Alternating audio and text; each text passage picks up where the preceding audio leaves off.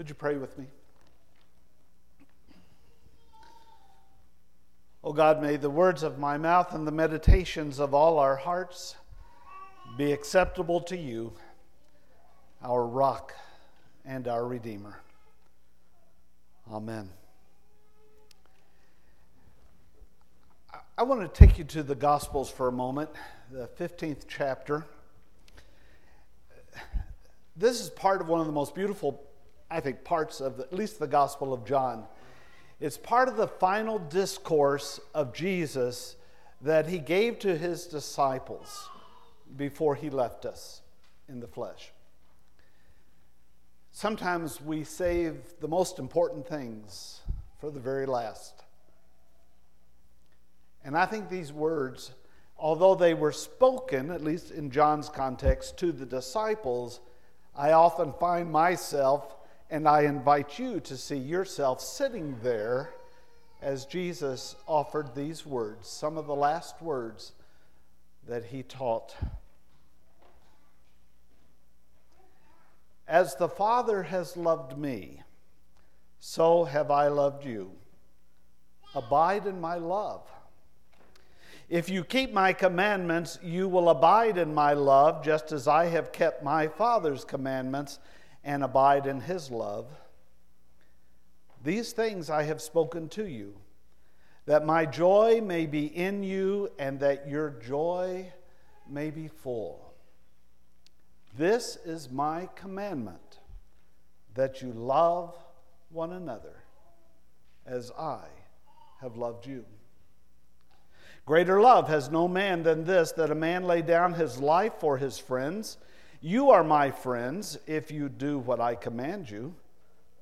No longer do I call you servants, for the servant does not know what his master is doing, but I have called you friends, for all that I have heard from my Father I have made known to you. You did not choose me, but I chose you and appointed you that you should go and bear fruit, and that your fruit should abide, so that whatever you ask the Father in my name, he will give it to you. This I command you, to love one another. Well, when Susan invited me to come and preach this morning, since we were here for the Foreman Brown reunion, I have to confess I was a bit hesitant. You see, other than my youngest son's wedding, this is only the second time I've preached since retiring back in 2012. And let me tell you, it's not like riding a bike. I also discovered I will probably be tied to my notes more than I used to be, my memory not being what it once was. And the font on the page is a lot larger than it used to be. You know, in the time of my retirement, I have really enjoyed what we kind of call the view from the pew. And even more than that, just being able to sit with my wife in worship on Sunday mornings, something quite rare during my 40-year ministry. But with the encouragement of Sandra, my wife, I eventually said yes to Susan's invitation. And in a few moments, you and I may both wish I had stuck with my initial thought of... But regardless, I'm so glad to be here this morning. I think it was 10 years ago that I was invited and I was able to be here and to share the message. And I'm also very glad to be here to give your pastor some needed time away with his family. The humorist Will Rogers told us that he never met a man he didn't like. Now, I don't know what your response is to Rogers' statement, but I'm led to think that he was, to utilize an overworked phrase, in denial. I mean, come on. Can any of us say that we have, without exception, always liked every single person with whom we have ever come into contact? I don't think so. In fact, I appreciated the honesty of a well-seasoned pastor who confessed, There are some people to whom I couldn't warm even if I were cremated with them. So let me put this on the table before I go any further. Christian men and women are not called to like everyone. Remember the old camp song? They'll know we are Christians by our love. It's not they'll know we are Christians by our likes and dislikes. So if there are folks to whom you do not warm, please know that you are not in violation of any Christian norm, at least that I'm aware of. We're not called to like, but we are called, and this is both the joy and the challenge of the gospel, to love. Jesus said, according to the writer of John, "This is my commandment, that you love one another as I have loved you." Sounds pretty good, doesn't it? I mean, no one's going to argue with that. I mean, after all, what the world needs now is, right? But when you sit eyeball to eyeball with another person, especially one who is cantankerous, obnoxious, difficult, unlovely, and seemingly unlovable, it's anything but an easy task.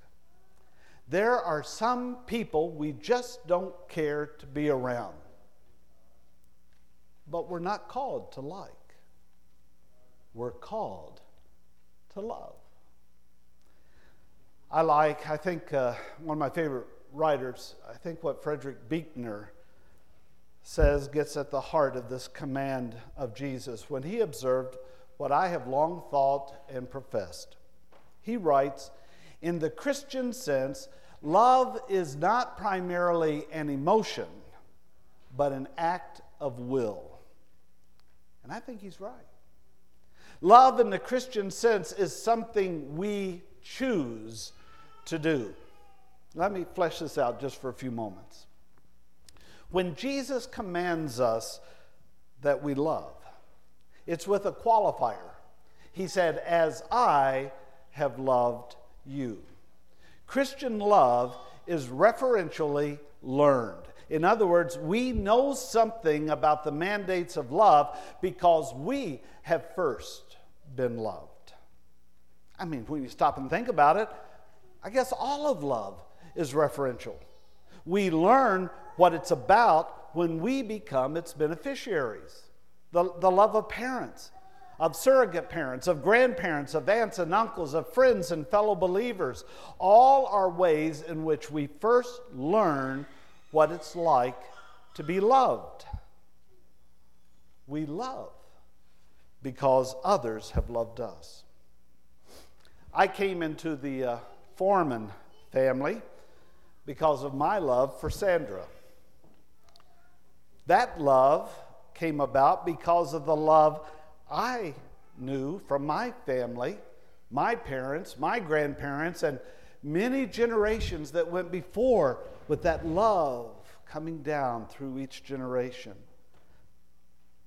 I know that Sandra's love for me grew out of her knowing love from her parents, her grandparents, her aunts and uncles, and so many others. After Sandra and I announced our engagement back in 1975, we made a trip down to Hannibal. I think, if I remember right, it was to be a part or to witness a wedding of one of the cousins. I'm not quite sure, but we were here. And on our last day during that visit, Grandmother Foreman invited me to join her in the dining room. Now, I don't know how the rest of you respond, but when somebody came to me and said, "Grandmother Foreman would like to speak to you in the dining room," and being new to the family, I felt just a little anxious. She invited me in, and we sat down together. And she said, "Keith, I have an early Christmas gift for you." And then she gave me a wrapped present. I opened it and I found a book inside. I can tell you that after 43 years, it still has a place on my bookshelf. It was actually written by a well-known United Methodist pastor at that time, Charles Allen, and the book is titled The Miracle of Love. And it's a book I referred to many times over the course of my ministry. And although I don't remember her exact words, it was something to the effect, Keith, remember, there is nothing more important, more demanding, and more needed than love. And in those words, and what I subsequently came to know in the Foreman family, she spoke a truth that has been the spirit that haunts that homestead where love has been lived for generations. Same can be true of this church.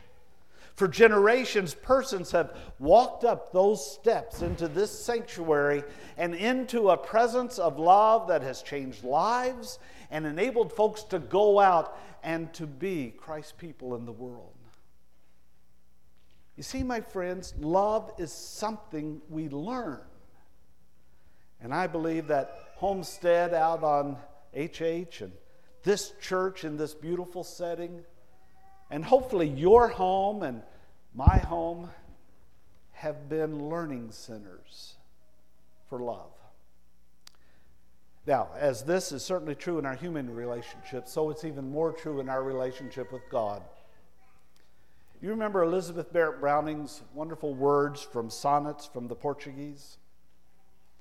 The face of all the world is changed, I think, since first I heard the footsteps of thy soul move still, oh, still beside me as they stole betwixt me and the dreadful outer brink of obvious death, where I, who thought to sink, was caught up into love and taught the whole of life in a new rhythm. For the Christian community, that whole of life is a new rhythm. And that is the unfettering and grace-filled love of God as we have come to know it in the teachings and the life and the Spirit of Jesus. Love one another, Jesus said, as I have loved you. You know, we live in a culture that loves to quantify. We weigh, measure, time, photograph, and generally assess just about anything we can get our hands on. And what's more, I'm not sure we much like that which we can't quantify and therefore control. Maybe that's why it's so hard for many of us to grasp the radical nature of God's love, that it's both uncontrollable and immeasurable. Maybe that's why we're constantly trying to put parameters around God's love. Oh, if you love me, God, then you'll get me that new job. If God really loved us, then why did God allow this to happen? God can't really love those people. Look at who they are and what they've done. Folks, the bottom line is this. The love of God is both uncontrollable and immeasurable, and all our attempts to make it otherwise only keep us from experiencing an even fuller expression of that love, life in a new rhythm. We love because God first loved us. Because God's love for us is this peculiar and unfathomable love, it follows that our actions and our lives will be lived in a direction of a love that is peculiar. In my mind, that's really what distinguishes us as Christians. We are a peculiar people because of our desire to adhere and live out of a peculiar kind of love. It's a love not based on emotion or physical appearances or even human characteristics. It's a love not on feelings of compatibility or similar interest. It's a love determined not by shared politics or social perspectives. It's a love that transcends our temporal understandings and suggests an eternal quality. As believers, we are then called to a higher righteousness in our lives, a greater kindness, a more deliberate patience, and a greater ability to accept one another and to forgive one another. It's a love that must be lived each and every day. You may know the old story about the two men who met on the street. One said to the other, "Have you heard about Harry? He embezzled the company out of $500,000. The other man said, "Oh, that's terrible. I never did trust Harry." First man said, "Not only that, he left town and he took Tom's wife with him." The other man said, "Oh, that's awful. Harry has always been a ne'er-do-well." First man said, "Not only that, he stole a car to make his getaway." The other man said, "That's scandalous. I always did think Harry had a bad streak in him." But the first man said, "And not only that, they think he was drunk when he pulled out of town."